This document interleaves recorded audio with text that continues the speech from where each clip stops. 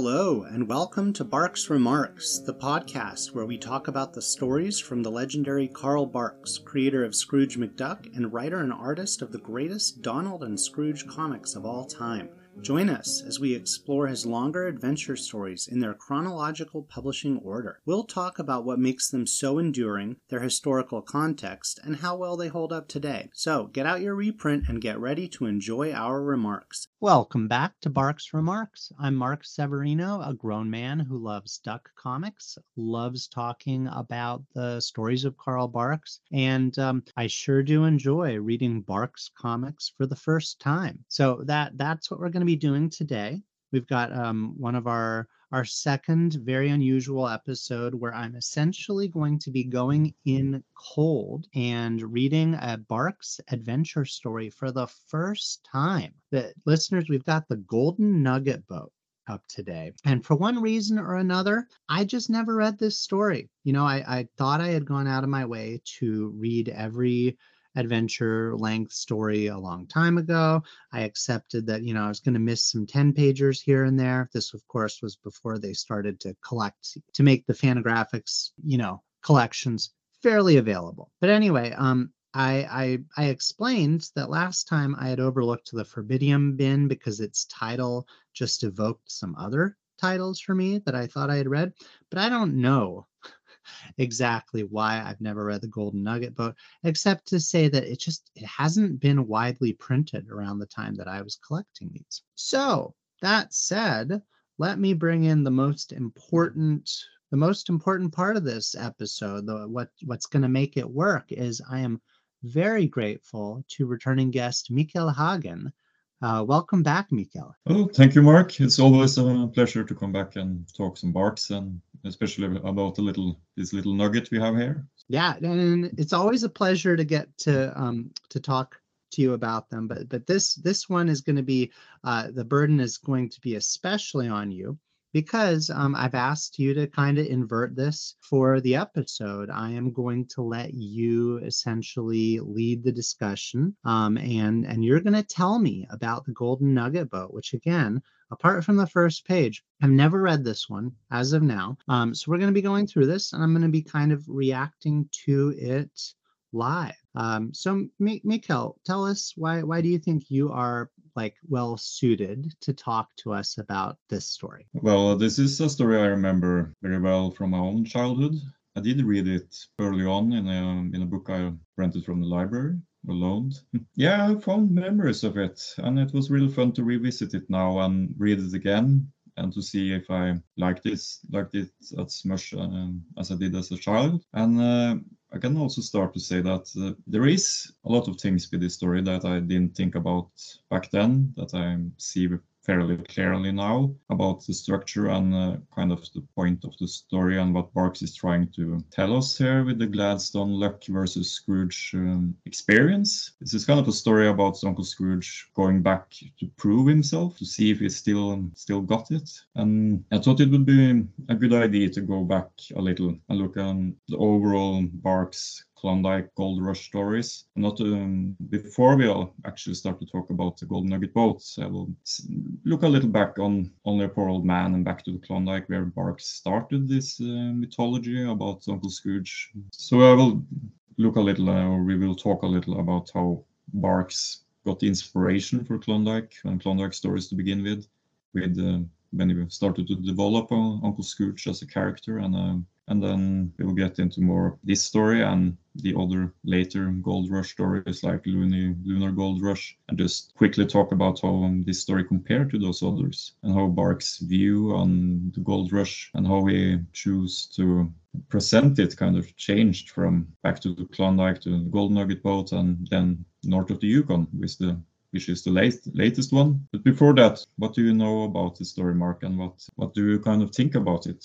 Yeah, that's a good question, right? So, yeah, when I think about this story, right? I mentioned that I've seen the first page. I think I saw it from a preview, since it's like the title story in one of the later Fantagraphics collections. For whatever reason, it's the featured story in the Golden Nugget boat. But like, having done this now for many episodes, and knowing a lot more than when I started about Barks, I know where we are in terms of like his chronology, right? We're kind of into the early 60s at this point. This is like kind of a time when he's a little bit on the downswing.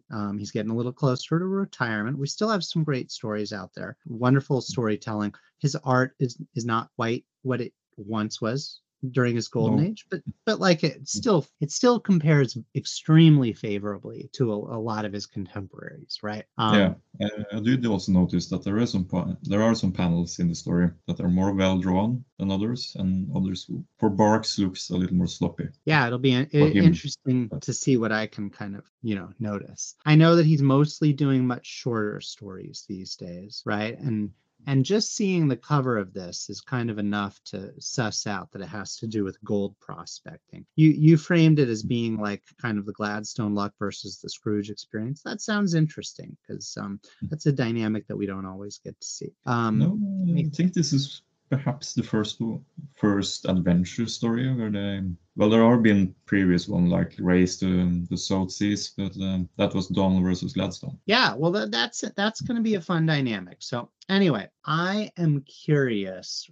Like, I think the big thing that I'm the most curious about is like there is an actual boat made of gold that I saw on the cover of the Fantagraphics collection that has this. So in my head, I'm like, okay, that looks very specific.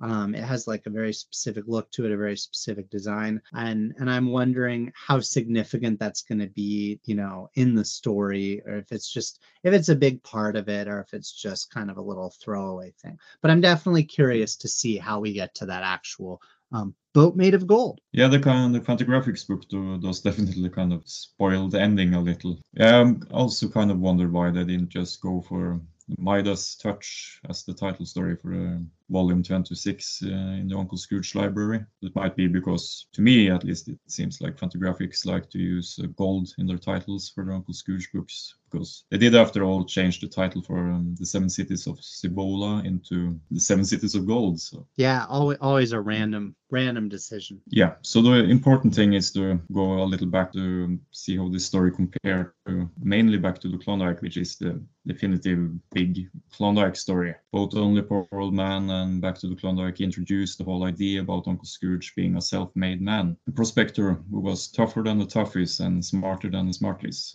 and kind of to make him more sympathetic and justify his fortune. So for the inspiration for this, Barks picked up the book Klondike 98 by little Anderson Becker, where he got a background and photos and stories he could use for inspiration for the whole Klondike thing. And you also have to remember that Klondike was recent history to Barks. He was, after all, born in 1901. So he would know and heard stories from people who either knew or even venture to the gold fields themselves. So, yeah, Mikkel, I remember as a kid, like, these stories felt very the gold rush stories, they felt very personal to me. I didn't think of them as being like this exotic thing, because I grew up in California. A lot of our state history classes, like in the formative years when I was reading these, would be about, there was a big gold rush that was like key to the founding, essentially, of California coming in as a state.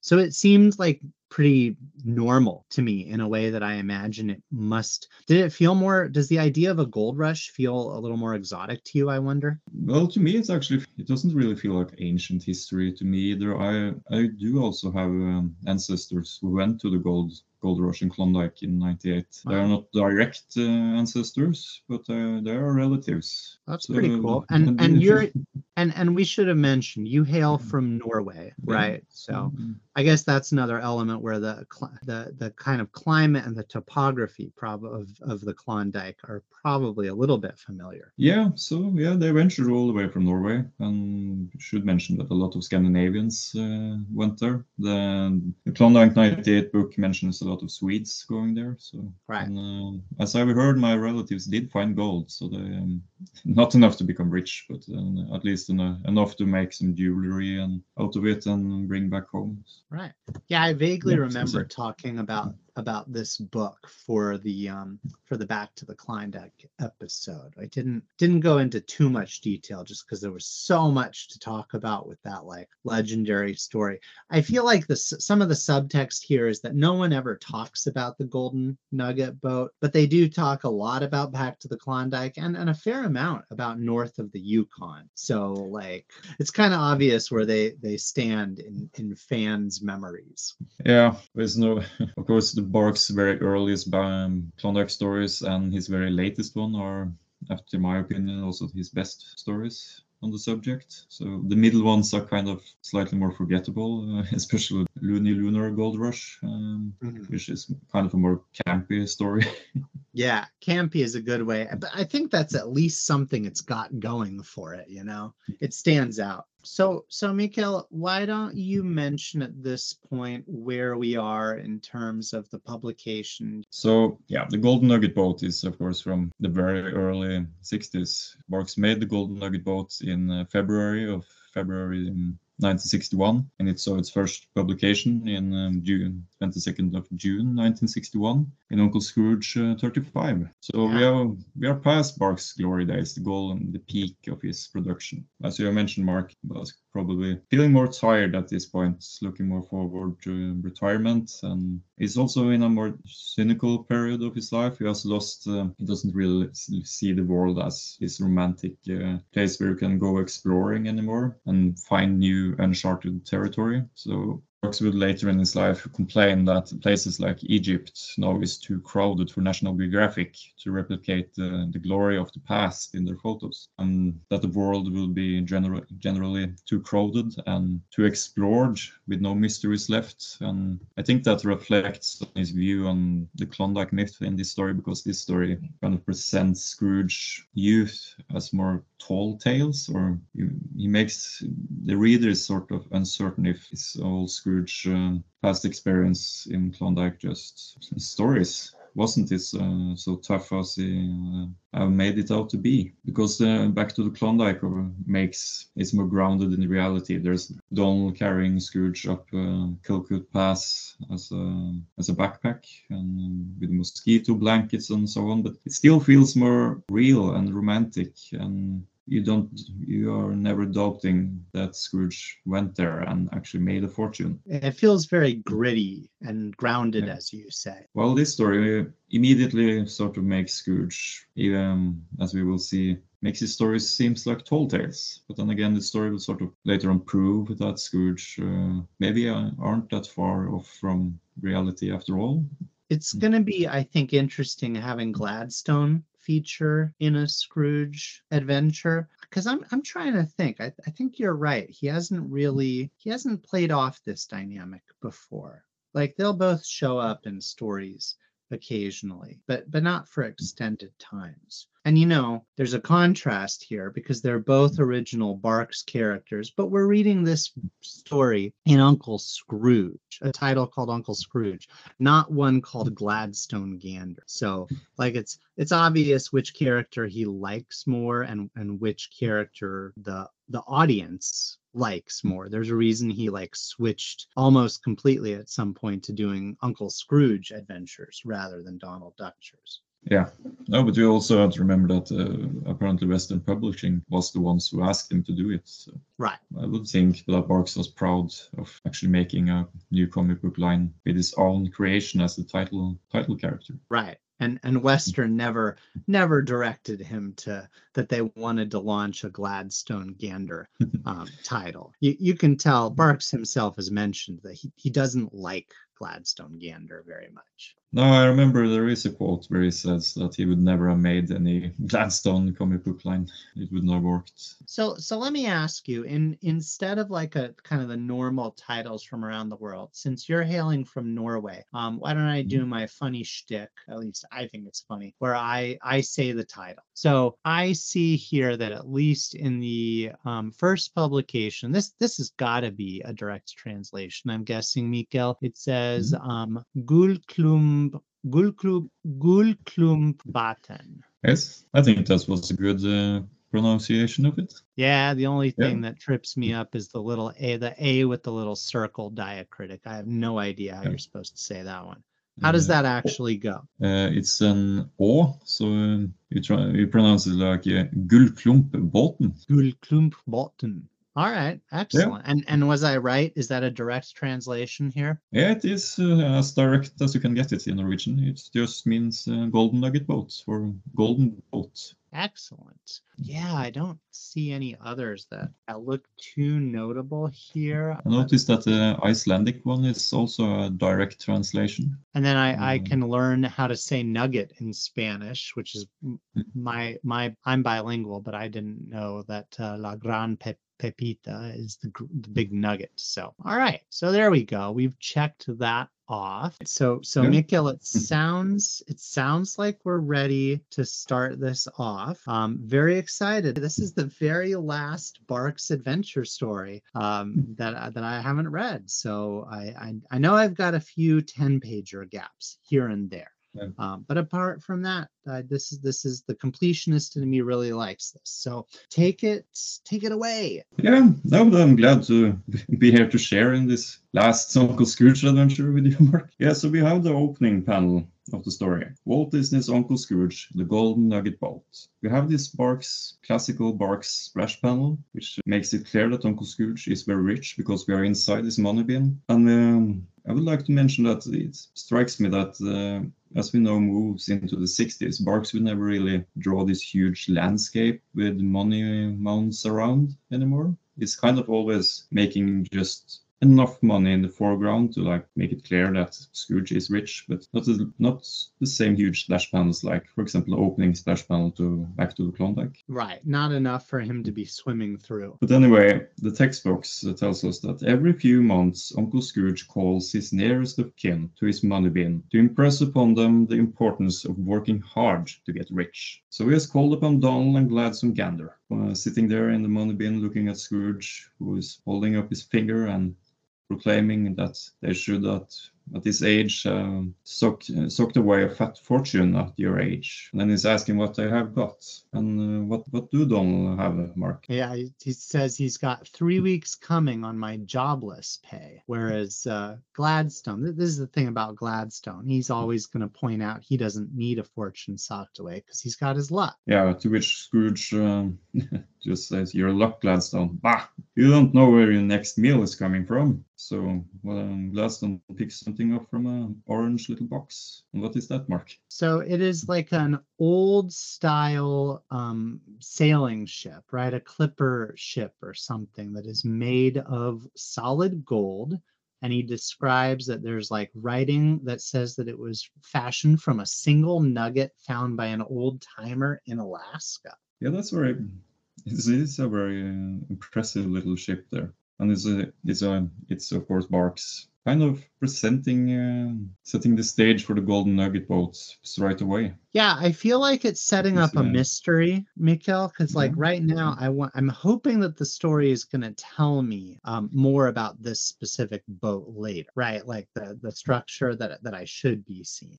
Yeah, it's definitely Barks setting up the structure, the thing that will bind the whole story together, this golden ship. If not exactly a running gag, it's going to be both opposed to solutions and problems. All right. So yeah, Scrooge is really surprised to see that some dumbbell, as he says, threw away that golden boat, and he wants to see it up close. So I'll just comment that's the close of the page here. I think this is a decent start for the story, right? It's it's interesting to see Gladstone in the money bin. I can't think of another time that I've seen, like Gladstone being told one of these like harangues by Scrooge in his money bin.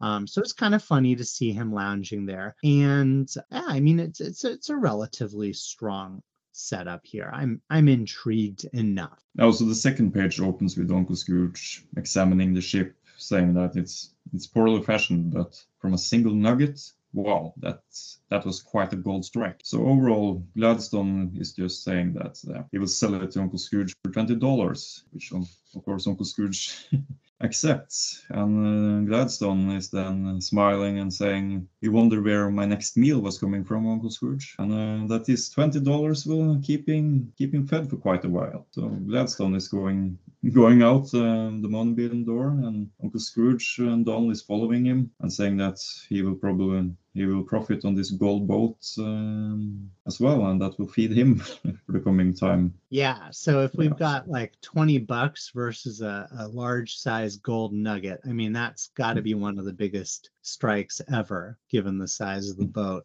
Yeah, well, Uncle Scrooge is then realizing that Donald and Gladstone probably just don't see ways to get rich, because Uncle Scrooge sees this gold nugget boat as an opportunity, or more or less a sign of going back to the Alaska. But Gladstone says that if you're hinting that Gladstone Gander should stage a gold rush or do any kind of work, that's not his style, of course. But, as they are going out the money bin front doors, and we see there is a really strong wind that day, there is suddenly a little ticket blowing in straight into Gladstone's face with a huge splat. And that is, of course, a ticket to get to pass into that is of course a ticket to pass to a TV Guide Away show, one of Bark's many famous get on TV and answer questions and then win a prize. Oh, is that where he's gonna go? Is he gonna get on the okay, all right, that's interesting. I can see. So this is the trope that happens to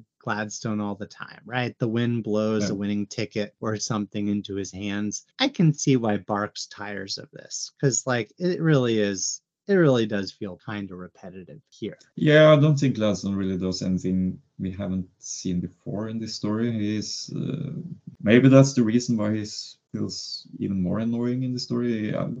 You never root for Gladstone at all here. Yeah. So I'm noticing something here that, while this is happening to Gladstone, Scrooge is kind of pondering almost wistfully Alaska gold. Does that part do you find that a little bit reminiscent of him thinking about, events from Back to the Klondike and with his memory medication in that story? Yeah, I really do, Mark. That's a really good catch, because it is reminiscent of that, and also the way Scrooge is looking at Gladstone when he is looking at the ticket. Donald, of course, is just angry and saying it couldn't have happened to me. But Uncle Scrooge is thinking about his youth and kind of looking at Gladstone with a almost puzzled look. Right. But Gladstone doesn't want to work, so he just lets the ticket fly away. Lets the wind take it. Which of course Uncle Scrooge is not going to accept. And he calls him a shiftless gold brick. Don't you know you might be throwing away the opportunity of a lifetime? So he catches the ticket and tells Gladstone that he doesn't mind working a little if he can get a free ticket for that. So well, and I'm annoyed with Gladstone for just letting it go away in the wind, right? Instead of offering it to his cousin or to Scrooge. Yeah, but that's really showing that Gladstone isn't really a nice person, or he's kind of a jerk. Right. Yeah. So Uncle Scrooge. So let me just comment here, right? So far this is all of our setup. This is like scene 2, where we've seen the intro and the golden nugget boat that's gonna kind of launch Scrooge to thinking about his prospecting days. Now we've got the little device that's going to get him there, but it's actually going to get him to I've turned the page to look at this studio scene. These 50s and 60s game shows. This feels like a fun little bite of history to me, because they were so big back then, quiz shows, and they've basically disappeared from the air. You've got them like Jeopardy, and you've got Who Wants to Be a Millionaire. So like they're still around, but they don't really have the cultural cachet that they did back then. They were also like renowned for being very corrupt, right? There were a lot of scandals around this too. So I'm looking ahead a little bit to this, and I like this page a lot. This so far. Tell me, what is the kind of main through line with this page? This is giving me a real kick. I like this. So the main thing with this page is that Uncle Scrooge will tell the game master here about his days as a sourdough back in 1898. Compared back to the Klondike, where this seemed very real and grounded in reality, and you never doubt that Uncle Scrooge was there. You can, of course, debate whether or not the whole bar brawl was just him exaggerating or not. But personally, I've always read it as something that happened, at least more or less to the way Scrooge described it. But here it just really sounds like tall tales. Yeah. And it is kind of like Barks just making a joke out of the whole Klondike mythology. Right. I agree with you. I think I always regard it as real, maybe a little bit exaggerated for effect and because of the passage of time, but ultimately real. Can I read one of the lines that I'm really enjoying here, Mikkel? Yeah, go ahead, Mark. So I see that the like quiz show host is telling him, never mind showing your calluses. How cold did you find it in Alaska? And Scrooge is telling, once when I was attacked by wolves, it was so cold none of us dared stop fighting lest we freeze stiff. We fought till spring, and even then the first wolf that stopped froze solid, and the others had to huff at him all summer to thaw him out. I love that. There's this great bit of Donald behind the curtain kind of making he's full of hot air face, and the game master kind of has a knowing expression and asking him, I wonder if you found it windy in Alaska. I'm just reading more of this because I really do like this. He says, Mister, I've seen willowas, which is a type of storm, so strong they blew out the northern lights. Once when I was, and he cuts him off and says, never mind, I don't imagine it's been as windy in Alaska since you left. This is excellent. This is delightful. I really like this scene. This is great. They like it. He likes his hot air, his tall tales so much that he gives him the tickets to the Deluxe tour of the state. Did you enjoy this part as much as I did? I do find it very hilarious and funny that Uncle Scrooge is exaggerating his tales there. But then again, the story will show us elements that makes you wonder if did Scrooge actually exaggerate as much after all. So that's something that I can kind of tell you, I guess, my impressions of, right? As we go through, I'll kind of make the judgment. Oh man. So Barks is doing some great visual signaling here, right? When the guy gives him the physical ticket, it's like, it's longer than it has to be, Mikkel. I mean, I guess, I don't know, paper tickets were much more of a thing back before they all became digital. But you can totally see what's about to happen. Yeah. So, but then again, the ticket is deluxe tour of the whole state of Alaska. Right. So I guess it's got to include a lot of elements to it. I suppose Scrooge needs a different ticket for each train or flight and so on. But he's really surprised that, you mean that's all I've got to do? He's really surprised that he didn't really need to do anything more to win this prize. So. He was good TV. That was all he needed to do, basically, is be good television. Yeah. So Donald and Scrooge is heading out again. It's still as windy as it was earlier on the day. And as you probably can guess what happens next, Uncle Scrooge loses his ticket, taken by the wind and blown over the Duckburg Tula River. Right. So this is clearly one of the stories where we're supposed to be annoyed by Gladstone, right? And I am. I'm really irritated at how easily he just got Scrooge's ticket. It also does seem a little bit roundabout, a little bit of a circuitous way to get all the ducks to Alaska. there have been times that Scrooge has just paid everyone's fare in the past, depending on how Barks wants to go. But I guess if you want to have, I guess here what Barks is looking to do, he needs more opportunities to set up. He's got a few characters to juggle right here, right? He's juggling Scrooge as very rich. He's juggling Gladstone as very lucky. Donald's almost an afterthought here, right? Yeah, both he and the nephews are just tagging along really. So, but I guess the fact that he's irritated by the loss of his ticket is a good way to get him to, as he's about to pay for the ducks, to join him, to see him make a fortune the old-fashioned way, I guess. Yeah, because Scrooge did want to go back even before the first ticket flew right into Gladstone's face. So right. The whole idea is just born with seeing the little golden nugget boats. So yeah, it brings us back to the whole point of Uncle Scrooge just wanting to prove himself. This is more in a sort Uncle Scrooge versus himself almost. Right. So he's always got to have a foil. And if there's not like a specific treasure to hunt, then it has to be like a competition. Like I'm thinking of City of Golden Roofs when they both went off to Indochina, but Donald was competing against him here. So I guess Gladstone is clearly who he's competing against. All right.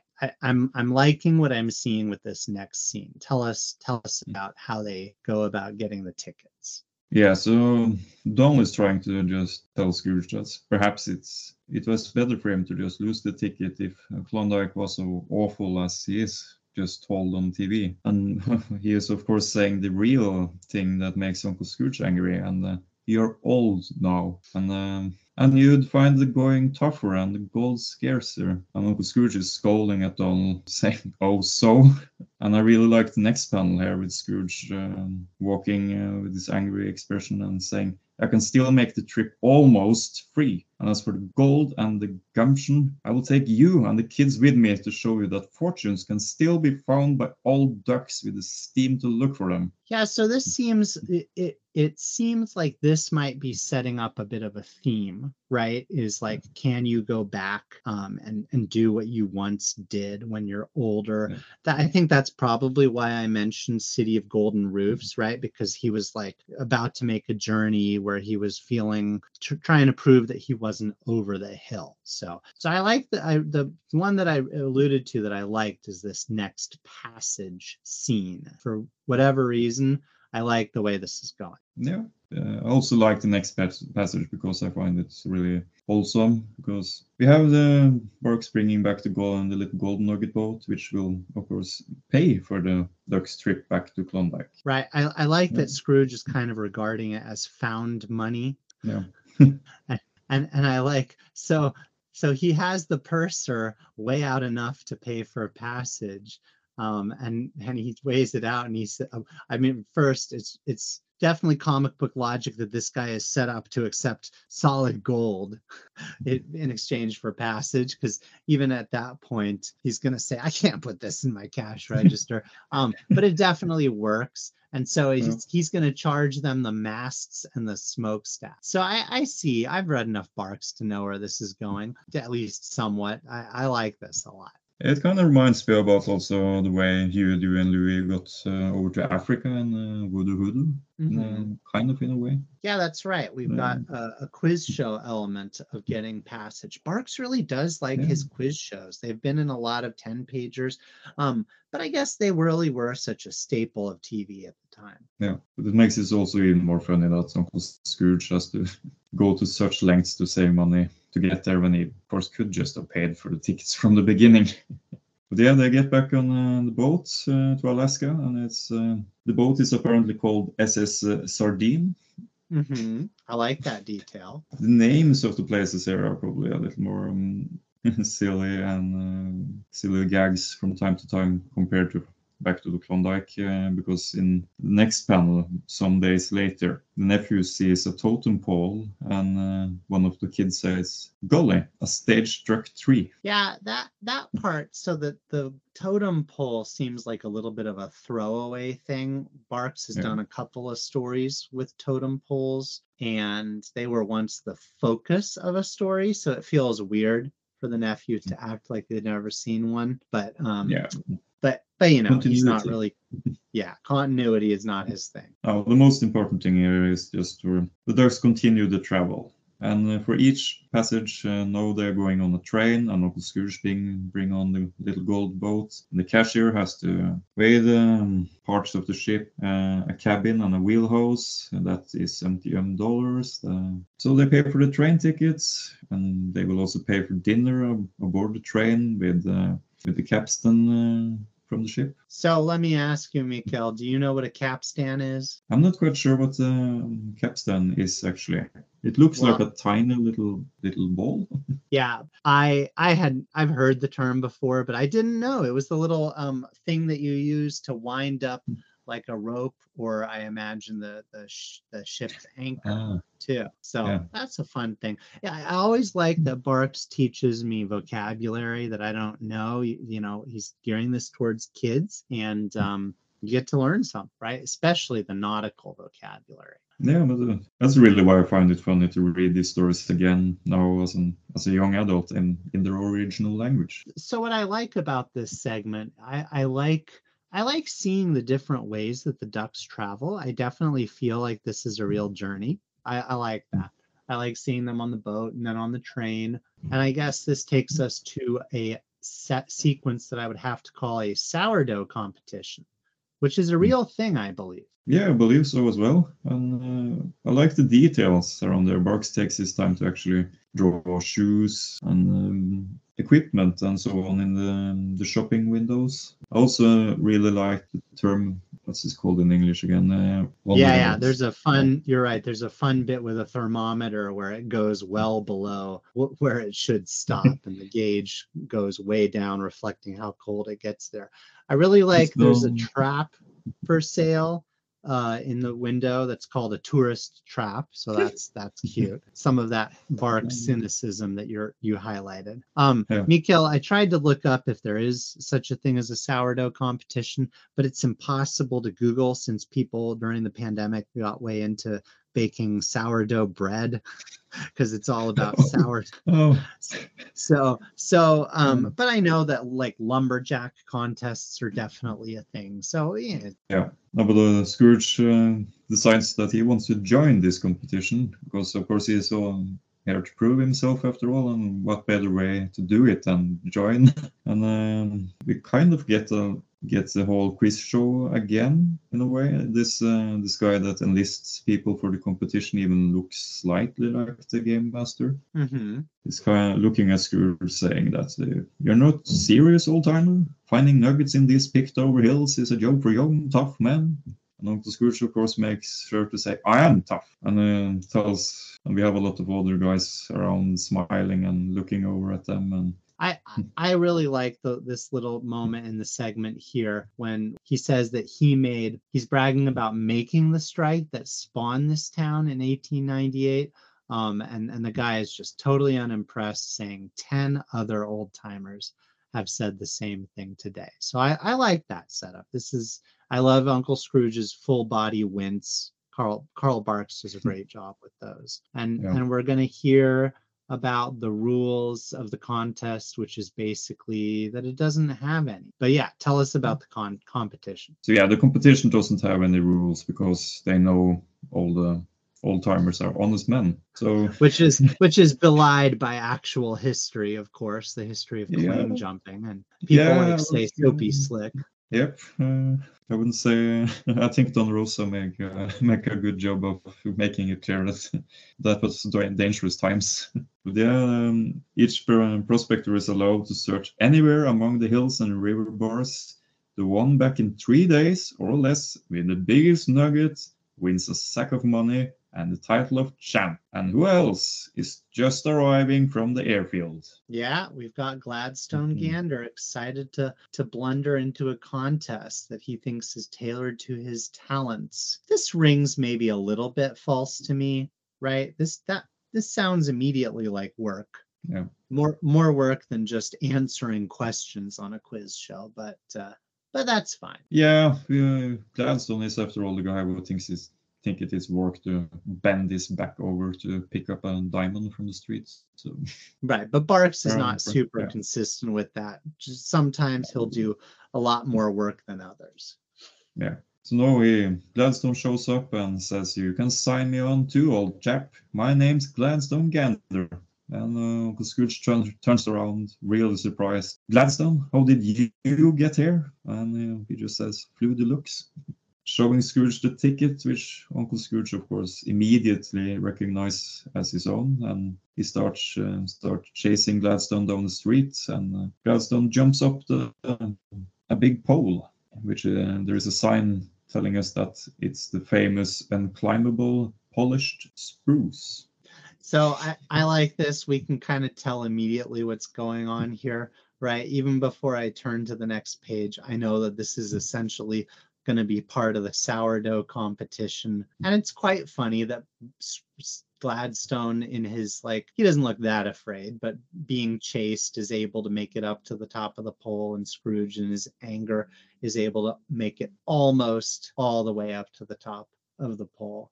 I really like that gag as well. It is funny to see Gladstone on top there when he throws down the ticket at Scrooge. And of course, that means that Gladstone just won another competition. Yeah. And, I like this trope when someone like accidentally wins a competition. Gladstone is going to be annoying to the ducks and the reader in kind of the best way throughout this story. Yeah, he is, after all, a guy who, as a reader, kind of love to hate almost. So. Yeah. So yeah, but the most important thing about that is that among a lot of other stuff, Gladstone wins this steam-heated cabin cruiser equipped with a grub stake and complete prospector's outfit. Yeah. So he's all set up for going out looking for gold. Yeah, Uncle he Scrooge, gets to go in style. Yeah, Uncle Scrooge just lets himself fall down the pole, and Donald and the nephews have to pick him up, and he's just tired, saying, "Drag me away to the slag dump, boys. The worse a treat that Gander, the luckier he becomes." So Mikkel, I really like the lingo that Barks uses throughout. He's peppering in a lot of stuff that you sense he probably learned a lot of reading. What was it called? Klondike 98? Is that the... Yeah, 98. Yeah, the background book. He's really getting a lot of elements. So I know that mucklucks, I think that's like footwear, if I remember right, a very warm footwear. Yeah. And then the slag heap, slag. Yeah, that's when you are digging a mine and all the rock you dig out. So. Right, all the waste rock that's not valuable. Yeah. So I see that we're going to get a contrast between how the ducks depart. Yeah, tell me, Mark, I suppose you just looked up the photos of those winter boots. Am I right when I suppose Barks based Scrooge and the nephew's footwear on those kind of shoes? Yeah, it does look like they have their own kind of fur-lined, mucklucks. That's just fun to say. Yeah, I also really like this as a child, how Uncle Scrooge changed over to. It's not his usual coat, but it's very similar. Mm-hmm. Slightly different, more winter coats. But then again, both Donald and nephews also have black versions of that coat. So. Yeah, it's always fun to see the ducks wearing something a little bit different, right? I like it when he kind of equips them for expeditions. So yeah, all is set up for the adventure to begin, and just as in Back to the Klondike, we are walking. Aren't we? Donald asks Uncle Scrooge why aren't we taking a motorboat, mudcoat, or a helicopter? And Uncle Scrooge counter him with, "Why should we? You're lads. You're young and tough and strong. I'm sure you can keep up with an old, frail duck like me." So yeah, once again, we are taken back to the whole Uncle Scrooge is here to prove himself. I like that panel a lot. The one where he's obviously stopped and turned around to stare at them and kind of give them that challenge. It may not be like the very best artistic panel, but it kind of packs a nice little punch there. Yeah, I like it myself as well. It really is the body language. And Barks is a master of making the duck's expression really show what they say and what they feel. Right. He's still a master of the body language. But yeah, Gladstone aren't going to go out prospecting anytime soon because the weather doesn't suit him. So he is heading to the Modern Nord Stars malt shop. Yeah, he has a fun way of, it's a very colorful way of singing. I'm not going prospecting till some hour when the sunshine is singing love songs to the buttercups. That's a nice bit of writing. And this is very much in keeping with Gladstone's character, obviously. So yeah, the Scrooge and his nephews, they head out into the wilderness. And this is where we really get to, at least I feel that we now get to see that maybe Scrooge old tales wasn't that too far outlandish after all. So I like that Barks show that Klondike is tough, even if this is obviously gags about mosquitoes and the hardships of the weather and so on. I wouldn't have liked it as much if all Scrooge's tales was just hogwash or not true at all. So Uncle Scrooge is starting to realize that maybe there isn't that much gold left around in Alaska anymore, and that he's just finding the empty holes from which somebody's already taken all the gold. That's a solid little gag, right? Falling into this, swinging his pick through the crust and falling into a hole. No, but what I really like about it is Uncle Scrooge's expression when he's lying there in the hole. Yeah. He's kind of looking inward. He's stewing. But he's also looking more and more tired as we go on through this. And, yeah. Do you want to tell us about the mosquito gag here, Mark? Yeah, so I'm looking here at this little, I'm trying to imagine if I had read this as a kid. This to me feels very like menacing, right? They're looking down into a valley and the nephews don't really know what's going on. Donald talks about how it looks like it's running in circles and Scrooge just looks kind of resigned at it, explaining that it's a valley of mosquitoes all circling. And I just read the gag itself. So he says, "Hurry up, you tenderfeet. Get across to the other mountain. They'll cover you like a blanket." And Donald says, "Good for them. Since I left the hot stove back in Chilblain, this is the first time I've been warm." I think that's a cute little gag. I think that's quite funny. The part of me that appreciates the adventure of these stories just likes the idea of this valley full of mosquitoes, which I understand the mosquitoes really are. You know, one of the Alaska lingo words that I overlooked is chichako. I remember they used a couple of pages ago. It's used by gold prospectors to talk about tenderfeet, right? People who are not equipped to handle the harshness, specifically of Alaska, though. Yeah, so the best part is that it only continues for the next page. And you remember how Uncle Scrooge talked about the wolves and how they had to keep fighting and all that? It feels like we're getting back to that. I really like that. The first panel here on the page. Would you describe what's happening here, Mark? Yeah, so they've got a fire roaring right behind him, and Scrooge, as he's like swinging his pick frantically, is telling them to keep it roaring, boys. If the pick handle gets any colder, it'll shatter like an icicle. But Donald can't do it lest he shatter too. Can I tell you just about I love these panels. This is certainly my favorite part of the story here. We've got these like 4 rapid fire panels that are doing a lot of work in explaining the reality of how brutal Alaska is, right? That's about the cold. Then the next one says winds play a dirge through his whiskers. And Scrooge is like lashed down to a tree stump, being blown horizontally while he's still swinging the pick, commenting that he used to find gold by smell, but I've caught such a cold he can't smell. Yeah, I really liked that one. Yeah, it's great. And then in the next panel, he's again covered by mosquitoes, telling them to brush these no-see-ums off the pick handle. If it gets any heavier, I can't swing it. And the nephews are similarly covered with mosquitoes, wielding switches to brush away the mosquitoes. And I'll let you talk about that last one. Yeah, so it seems like Uncle Scrooge and Donald and the nephews gets themselves a fight with wolves. And Uncle Scrooge is shouting, "Pull those wolves off my back so I can dig. Time is getting short." It's really golden. Though both the wolves are biting onto Uncle Scrooge's hat and shoulders. And we see Donald in the background swinging a stick at a wolf who is leaping at him. I love this. This panel is probably my favorite so far of the story. It's very funny. It's simultaneously adventurous. It's got some great character art.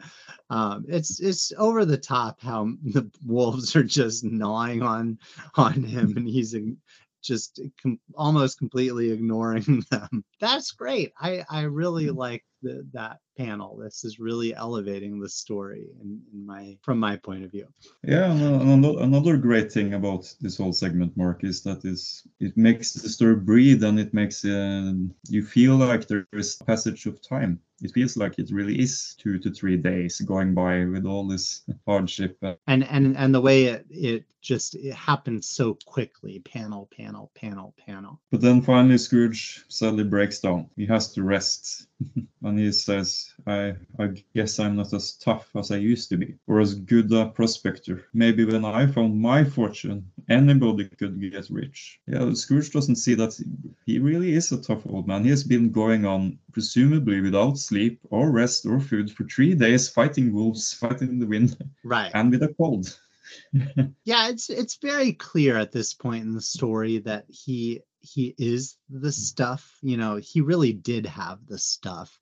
But there's like a modernist bent to it, right? The idea that everything has been discovered at this point in the 60s, right? We've now got satellites circling the globes, so the gold fields are playing out in Bark's mind. There are fewer of these undiscovered civilizations. That's kind of what I'm reading from this. Yeah, no, but it's the same thing I'm getting out of it, Mark. It sparks kind of disappointment and cynicism towards what the world has become now during the 60s, and we are just in 1961. It's barely begun. But yeah, it's making Klondike and Alaska into more of a tourist trap at this point now. Yeah, which we had a literal tourist trap on display earlier, so definitely. Yes, even the mighty Uncle Scrooge has to take a rest, and that's when Don and the nephews start to discuss how to get back home. Right, because they're tired. They've been having a really bad time of it, obviously, and I do feel like, right, this is a cheating sequence where they're about to cheat. So I do feel like Barks did lay enough ground to reveal that to set it up that justifying why the noble junior woodchucks and Donald would cheat here. It's almost for Scrooge's own good. Yeah, and I also like Donald is of course saying that well, their plan is of course that they find the rest of the gold nugget boat, and they take a little rock to hammer it and pound it into what will then look more like a natural nugget, because their plan is of course now to hide the nugget and make Uncle Scrooge find it so they can get back to town. But Donald is saying that this nugget is big enough to win Uncle Scrooge the prize. But I like that the nephews, they just want Uncle Scrooge to get back for his own good, Right. because they think it would be cheating if Uncle Scrooge actually won with this nugget. Yeah, I like that. There's just enough groundwork there that it's like it's mercy cheating essentially, and the on the previous page when they're kind of tucking him in, you look at Donald's face, it's really affecting the way that he's wincing and looking at Scrooge with some real concern. So I like this element. I think this is nice. So yeah, they hide the little nuggets, and all of a sudden the clouds are breaking. The sun is shining. All of a sudden the sunshine is singing love songs to the buttercups. Right. I love Bark's narrator box where he says, soon it is, quote, ice cream weather. And he's doing a good job of reminding us exactly why the ducks are worried about how nice the weather is here. I like the sense of franticness. Yeah, and so Don and the boys start to... They wake up Uncle Scrooge, who has a hard time waking up here. He's really tired. And then who else is coming up the river in his new fancy boat? When I did my research, I found out that there is a photograph which Barks probably based this photo of Gladstone in his boat on. It's not exact same. I can see Barks looking at that photo, but then again, that's kind of feel the view is also kind of generic. So I don't think it's an exact copy of the old photo, but Barks definitely got the inspiration from this photo and stories from the Klondike 98 book. But yeah, Gladstone, well, he says or thinks to himself, what ho, I think I see my storm-battered cousins on yonder ridge, if such bedraggled creatures can be relatives of mine. That's some good flowery writing there. Could you tell us what's happening next, then, Mark? Yeah, so I mean, this is very predictable, right? Gladstone is excited for the opportunity to show off. The ducks are frantic about what they're worried is about to happen. So they're barely playing it off. They're directing Scrooge exactly where he should dig, saying, oh, that just west of that stump might be a lucky spot. And they better, they're trying to hurry him along before Gladstone beats him. So that Gladstone is going to show off, and his internal monologue is going to kind of slip into some rhyming verse here. And he picks up a pebble and he says, now I must find a nugget. So I toss a pebble into the air. It falls to earth. I care not where. For where it falls, need one be told, old Lucky G will find some gold. And he does. He digs the nugget barely buried just out beyond the surface. I really like how Donald is running down the hillside here with grinding his teeth and ready to jump Gladstone. This next part feels very familiar to me. I wonder if I got to read just a couple of pages at some point, because I don't remember the rest of this story, but this does look familiar. Anyway, keep going. Yeah, no, so Donald tries to catch Gladstone, and he tells him to drop that nugget, because that's Uncle Scrooge nuggets. And Gladstone just predictably says, how do you mean it's his nugget? I don't see his name on it. Right. And Donald falls into the river and immediately pops up again, yelling, we planted it there. We made that nugget out of his gold boat. Give it back. Gladstone doesn't believe Donald's story, and Barks again gives us a little flavor language when Gladstone is leaving, saying, no, wait a minute, this nugget looks genuine to me. I don't believe your story, cousin old boy.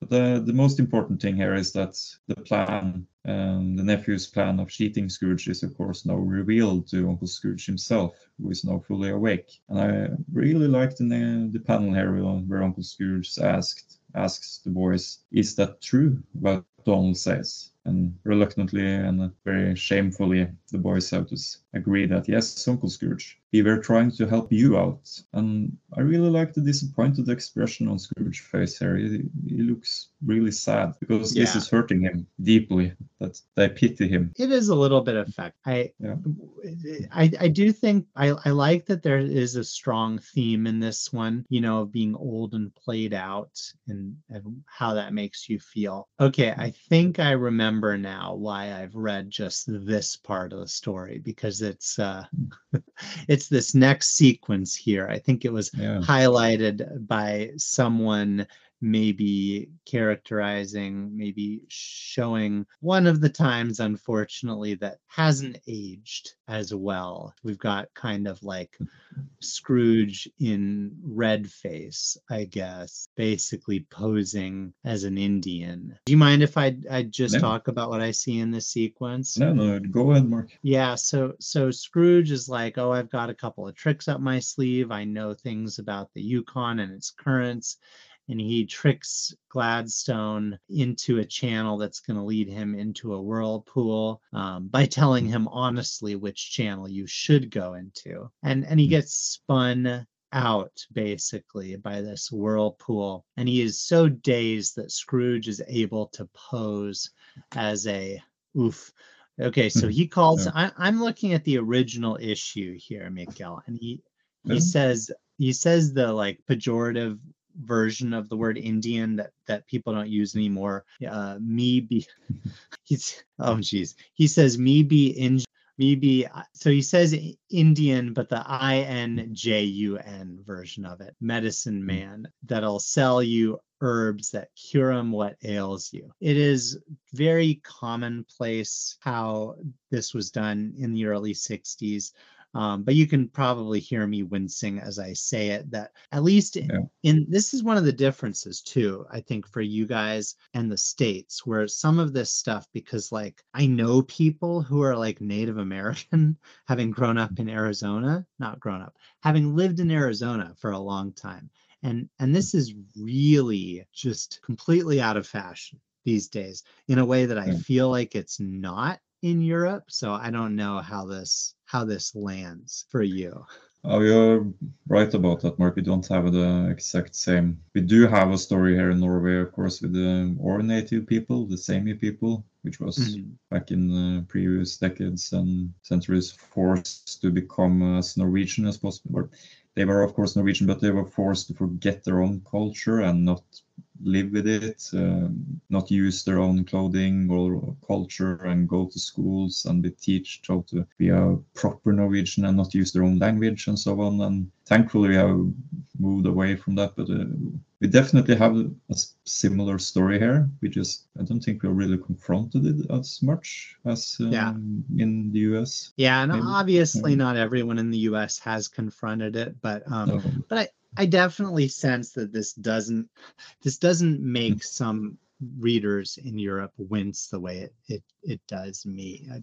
It's pretty awkward seeing Scrooge posing as an Indian medicine man. And then Gladstone, he's gonna try and take Gladstone's boat once he like distracts him with some quote herbs buttercup leaves that'll make him feel better. But the motor stalls out, and the same gag gets played in reverse by Gladstone on Scrooge, where he also poses as an Indian medicine man. So, like, I don't like this gag. This is not a great part of the story, but I don't think it's even just because it's aged poorly. It's a silly gag. It stretches the imagination in a lot of ways, right? Whirlpools, like usually they're more hazardous. They're portrayed as more hazardous than this. So just like it's a big stretch that you would get so dizzy that you would essentially be drunk or altered in that way. So definitely this is the worst part of the story for a couple of reasons. Yeah, I agree that it's not really the strong. It's definitely not the strongest gag here or segment of the story. The only positive thing I have to say is that, of course, Scrooge is very quick to snap out of his sadness over being fooled by his nephews. So he very quickly reverts back to his old experience. And that brings us back to what I said earlier about Parks getting inspiration from the Klondike 98 book, because the whole whirlpool idea here comes from that book. Oh, that's interesting. So there's an actual whirlpool shown in that book? There is no photo of it. I just have the Norwegian Carl Barks library to look through with Geoffrey Blum's articles, but apparently there should be descriptions of such whirlpools there. Nice. Yeah, it's always funny to me. There's a few whirlpools in the Barks stories, as there are throughout comics and cartoons, and it's just like how people comment, boy, I when I was a kid, I sure thought quicksand was going to be a bigger problem than it ended up. It's the same deal with whirlpools. I have never in my days seen a whirlpool other than when I'm letting out the bathtub water. No, I also never seen a whirlpool made of money. Right. But that's also going to show up later on in Barks' stories. But yeah, and also the whole the buttercup herbs, almost forgot about them, but that's also something Barks might have gotten from the Klondike 98 book. But then it seems like I'm guessing it's probably an actual native remedy. It seems like it's too bad that they just have to do the kind of like Indian face, But again, I get it. It was so commonplace at that time as to just be a trope, right? It was shorthand for this kind of gag. But at some point, it's possible for something to be repeated so much that people just understand it to be funny and they laugh at it like almost automatically. So that's what we're seeing here. Yeah, and I agree on that, that it's kind of a meme of the time that people didn't understand. But yeah, Scrooge is once again quickly beaten by Gladstone, and this time he's really down. As soon as he recovers from his dizziness and he's chewing the herbs, which I actually think the natives probably used more to cure a bad stomach, not really Probably. dizziness. But, Likely unsafe, I take. So according to Google, Mikkel, fresh buttercup is likely unsafe when taken by mouth. It may cause severe irritation of the digestive tract, abdominal pain, vomiting, and diarrhea. So okay. so don't do that. I guess. Oh, okay. So it looks like they can be dried. The parts that grow above ground can be dried and used for medicine. This is kind of interesting. Okay, but yeah, both Scrooge and Gladstone are about to have a very bad time. Don't try this at home, kids. Yeah, yeah, exactly. As Scrooge is walking across the riverbank and pondering on how Gladstone could beat him, saying to himself, "It's funny how Gladstone's luck works so magically. All he did to find gold was toss a pebble." And do you mind telling us what Scrooge does with this pebble, Mark? The exact same pebble that Gladstone tossed earlier? Yeah, I like this sequence a lot, right? It feels very poetic. He picks up that very same pebble, tosses it behind him, and it lands with a very funny sound that he instantly recognizes as being a giant golden nugget buried barely beneath the ground. Obviously, a nugget. I think this would be the largest golden nugget ever discovered, basically. Yeah, that's some really big potato.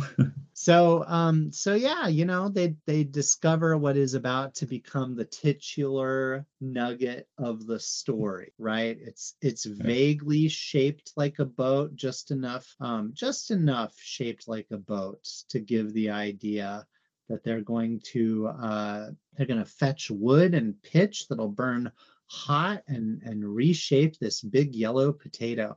I like this. Scrooge has like lost interest in even trying to win the competition, you know? This was never really about the competition. He has won, or Barks is telling us that Scrooge has won the competition against himself. He Right. has proven himself. But yeah, we will get back to that. I'm not quite sure if I agree on that, but we Yeah, shall but see. I mean, I think you're right because like we didn't even just learn about the sourdough competition until nearly halfway through the story. But yeah, we then shift over to Gladstone, who is back in town. There he is crowned the champion of the sourdoughs by apparent beauty queen, a kind of typical Miss Universe of Bark stories. There is a blonde duck woman, and then we have this guy wearing a top hat asking Gladstone the champ what kind of method he used to find the nuggets. To which Gladstone, wearing this huge crown, is saying, "Method? Oh, just let us say it's a professional secret." And then this next panel is pretty cute here, right? We've got a bunch of busted old sourdoughs who are despairing how a tenderfoot has beat all of them. And worst of all, no old timer found anything at all. So this feels like kind of a rushed way to add some weight to Scrooge's like triumph here. Yeah, he wasn't alone of not actually finding gold there. Right. At least for the most part of the story. Everyone was failing. And I really like the expressions on the face of these old timers, especially the old man with the beard and the pipe. He really stands out. I like that too. They all look great. Very authentic, at least the duck and dog and pig versions of busted old sourdoughs. Yeah, and that tiny little guy with the real downturn mouth.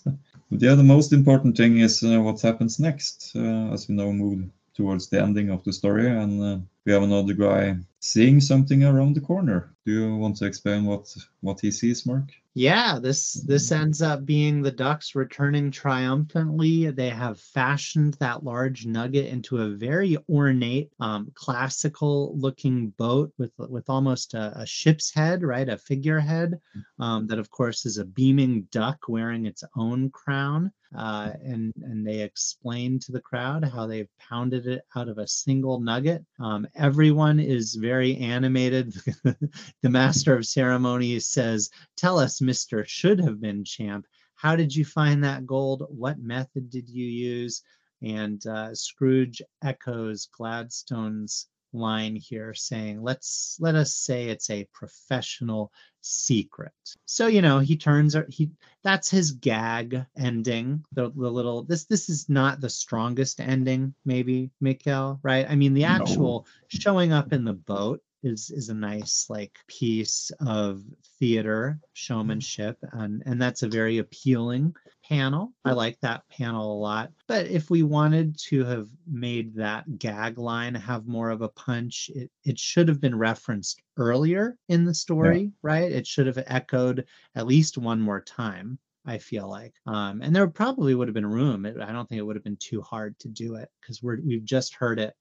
I don't think he used it beforehand, right? This is only the No, second it's time. Yeah, only twice it's on the on. very last page. So it feels like an afterthought of a gag. But I mean, and then it makes sense that Gladstone is covering up for that because like his was pure luck, waiting for that ice cream weather and immediately finding the nugget. But Scrooge, like, yes, he had some luck, but he also put in the work. And ultimately, every gold miner, every major strike came down to both things, hard work and some luck. There are plenty of sourdoughs who put in immense hard work, but they didn't have any of that luck. So I don't know. I'm overthinking that maybe, but I don't think you're really overthinking it at all, Mark. I think you are hitting the needle on the head right there, because it's true. You need both luck and the hard work, because back to the Klondike from 53 kind of demonstrated that Scrooge is the lucky winner. He made it out of the Klondike rich. And Glittering Goldie did transform into a hardworking, resourceful woman who tried to make a fortune for herself on Scrooge's old claim, but she didn't succeed. She was the unlucky one. And of course, there was hundreds or thousands of people who did not make any fortune out of the Klondike Gold Rush. There was a lot of people who simply died there. Exactly.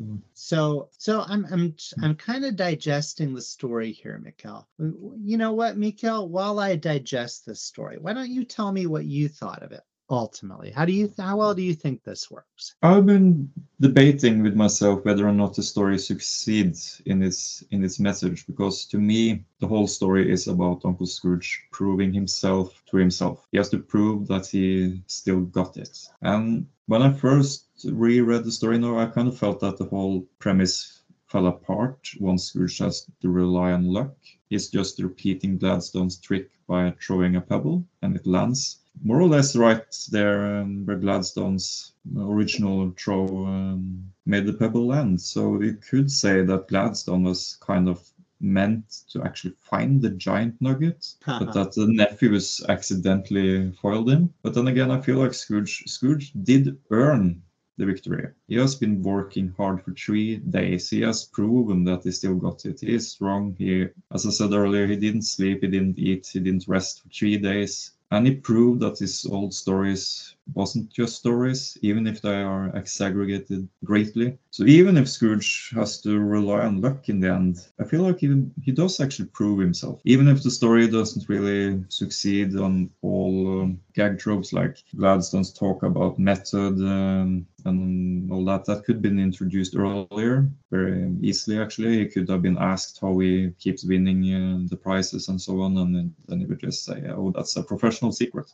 Right. The point is that Scrooge, he proves himself, so the story does succeed in its premise. Yeah. So what do you think, Mark? Do you think the story succeeds, or does he actually show Scrooge proving himself? So there's a couple of questions there, right? Whether the story succeeds and whether Scrooge kind of proves himself. And because I'm just reading the story right now, I'm naturally more concerned on whether it works in and of itself as a story, and less about what it says thematically. I probably would have been thinking more about that if it had been something that I'd grown up reading over and over. But Yeah, but that's the interesting difference, because I read this story many times growing up, and now, yeah, as I said, I get to wonder about the thematics of the story. Does it succeed in its message? right. But, Right. Whereas I'm for you, kind it's of just surface level, right? So yeah. from a surface level point of view, I have to say I'm very pleasantly surprised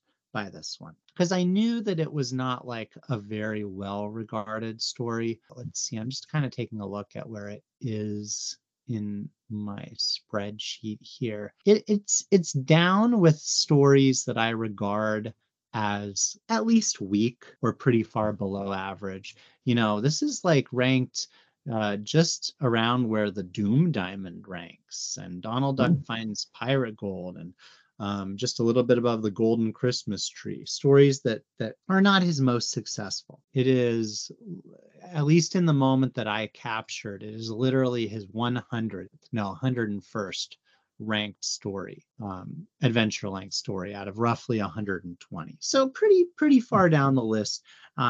So I was kind of prepared to think that this one generally didn't work, right? That's what I would think of a story like that being. But for me, this story generally worked very well, and I found this very enjoyable. I found this very entertaining. I found that it was quite well paced. It's 19 pages, so shorter than a lot of his all-time great adventure stories. But he doesn't always need that many pages to do a great adventure. Just look at how short like Tra-La-La is. So like I found that this had it could definitely, I think, have benefited from a couple of more pages. And for sure that little bit with the medicine man bit, it drags it down for me. It's a little bit distracting. But there were some very strong moments. I like that quiz show sequence a lot. I loved the prospecting under fire sequence, right? Where all the extremities of Alaska are just trying to like beat him down. I thought that was as good as anything he's done in this era. Very entertaining, very, very funny. I do feel like I was kind of expecting to discover what became of the original Golden Nugget boat. Like, where did it come from? It's kind of a MacGuffin that didn't go anywhere. I mean, it worked its purpose of kind of getting there and inspiring them to like giving them the way to make this fake nugget and to fashion a boat to return in triumph. So in that sense, it worked. But there was part of me that was kind of waiting for him to close that circle of where it came from.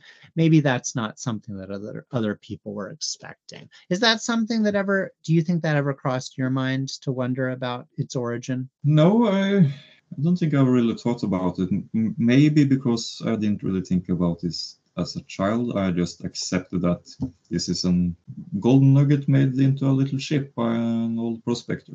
I Yeah. just took it for what Barks presented it as. But of course, we could have gotten a whole different story if there was a secret treasure map to an old mine or something engraved inside the details of the little boat or something. Right. That would be a different story. It wouldn't be Scrooge proving himself. But then again, I also feel this story could have done that better and benefited from more pages to actually explore the core of the idea here. And I do wish that Barks would have focused more on the Scrooge proving himself. But then again, the period of time he made this story, he is more tired.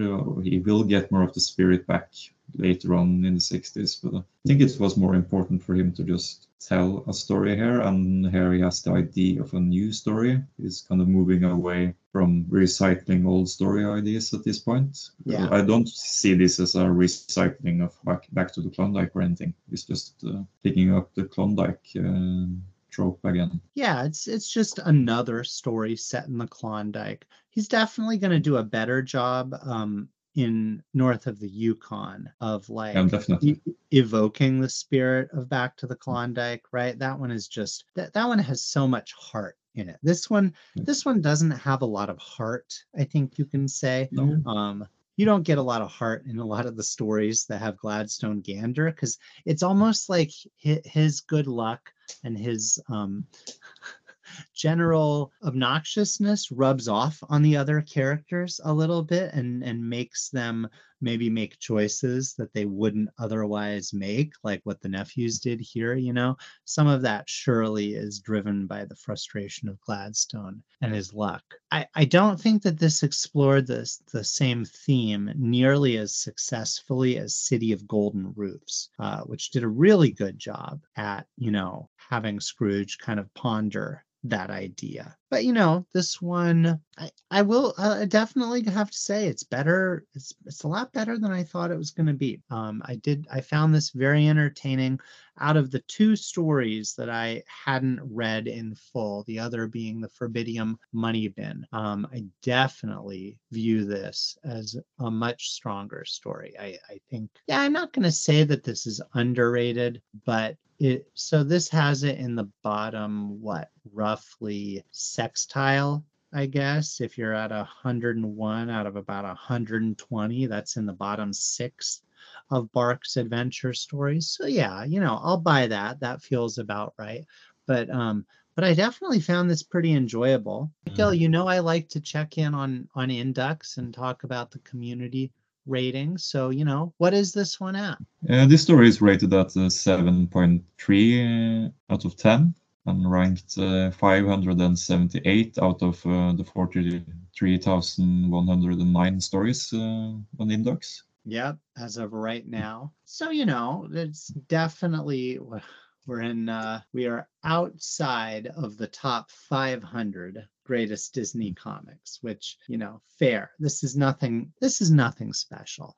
But I will say I found this very enjoyable, and I'm very grateful to it for that sequence.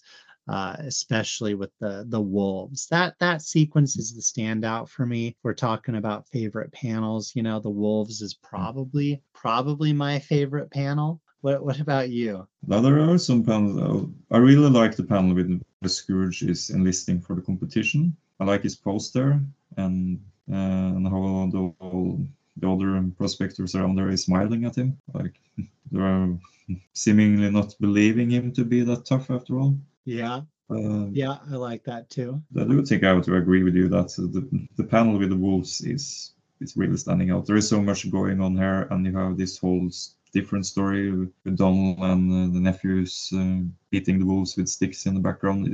The panel is also kind of cut off, so you don't see all the action there, and that leaves room to imagine what the other two nephews, because you only see one of the boys. Yeah. So you can imagine what the other boys are doing. Right. Are they on the other wrestling hand, wolves, or- it might have been nice if it had been a splash panel that had at least spanned the page, even if it was only a quarter page size. That could have been a neat one. What do we get? We get one big splash panel. We get the full length spanning splash panel on the last page. And then is there another splash in this one? It's only the opening panel, I think. Yeah. So at least he got to do a couple of larger size panels here. That's definitely something that we miss out in these early 60s ones. Yeah, but this is also the time when Barks is probably, for a time at least, not going to do that many splash panels because he's going to be afraid of them just being removed. Right.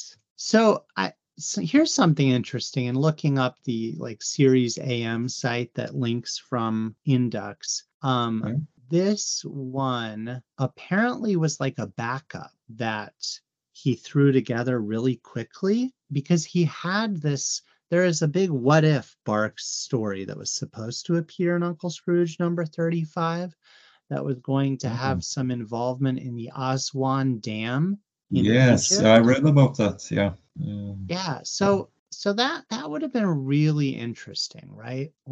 Man, he says here, this was an issue, a letter to Malcolm Willits. He says Scrooge number 33 will have no unplanned cuts. I guess he was talking about there was apparently an ad stunt in the story that he was able to fit into it in time. I'm not sure exactly what he's referencing here because I didn't notice any pages that were cut off. But he said, I found out about the ad stunt in time to write the book's material to fit. So maybe he was going to get an extra page or something. The main Scrooge story will be about Alaska and the finding of nuggets. No world beater of a story, but I needed a substitute fast for the Egyptian Aswan Dam tale, which I've decided to junk. Have you noticed the way the ancient statues and temples will be raised above the future level of the water is by a method as fully wacky as the one I'd vaguely planned for Uncle Scrooge? The nerve of mere humans to steal Uncle Scrooge's stuff. Man, that really makes you wonder what could have been. It makes me think, too, I wonder why Don Rosa never, I don't know if he encountered this letter. I think he must have, but why Rosa or someone else didn't, do a tale about this. We could ask him on Facebook, perhaps. Just write it on the Don Rosa Facebook page and see if he responds. One could.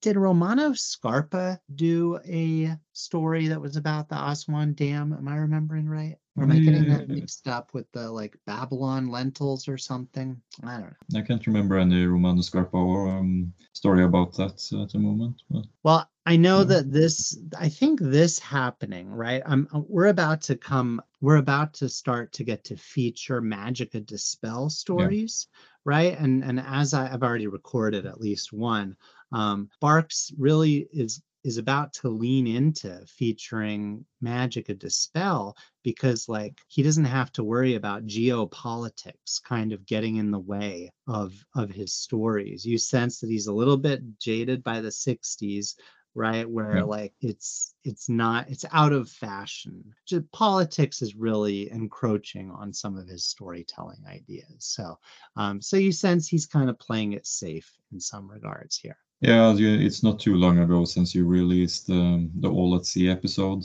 and there he kind of got into the modern day politics, and with this Oswald Dam project, he would get even more involved in politics.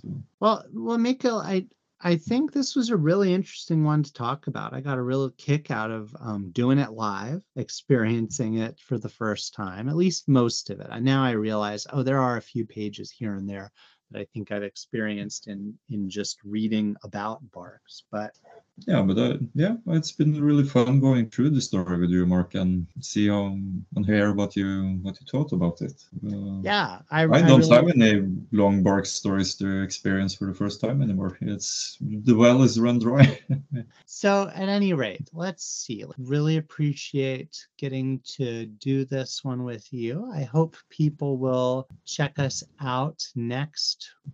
Next episode is going to be a very exciting one because we are going to get to cover a Magica Dispel story. It's going to be the podcast's first time because it is going to be the Italian sorceress's first appearance in the Midas Touch. And I've got an Italian guest to join me for that one too, which is something that I've wanted to get to do for a while. So check that out and check us out on the socials on Facebook and sometimes on Instagram. And you can contact us at barksremarks@gmail.com. Yeah, Mikkel, I really appreciate it. Thank you. This was a lot of fun. Yeah, thank you for having me, Mark. And it's always a pleasure.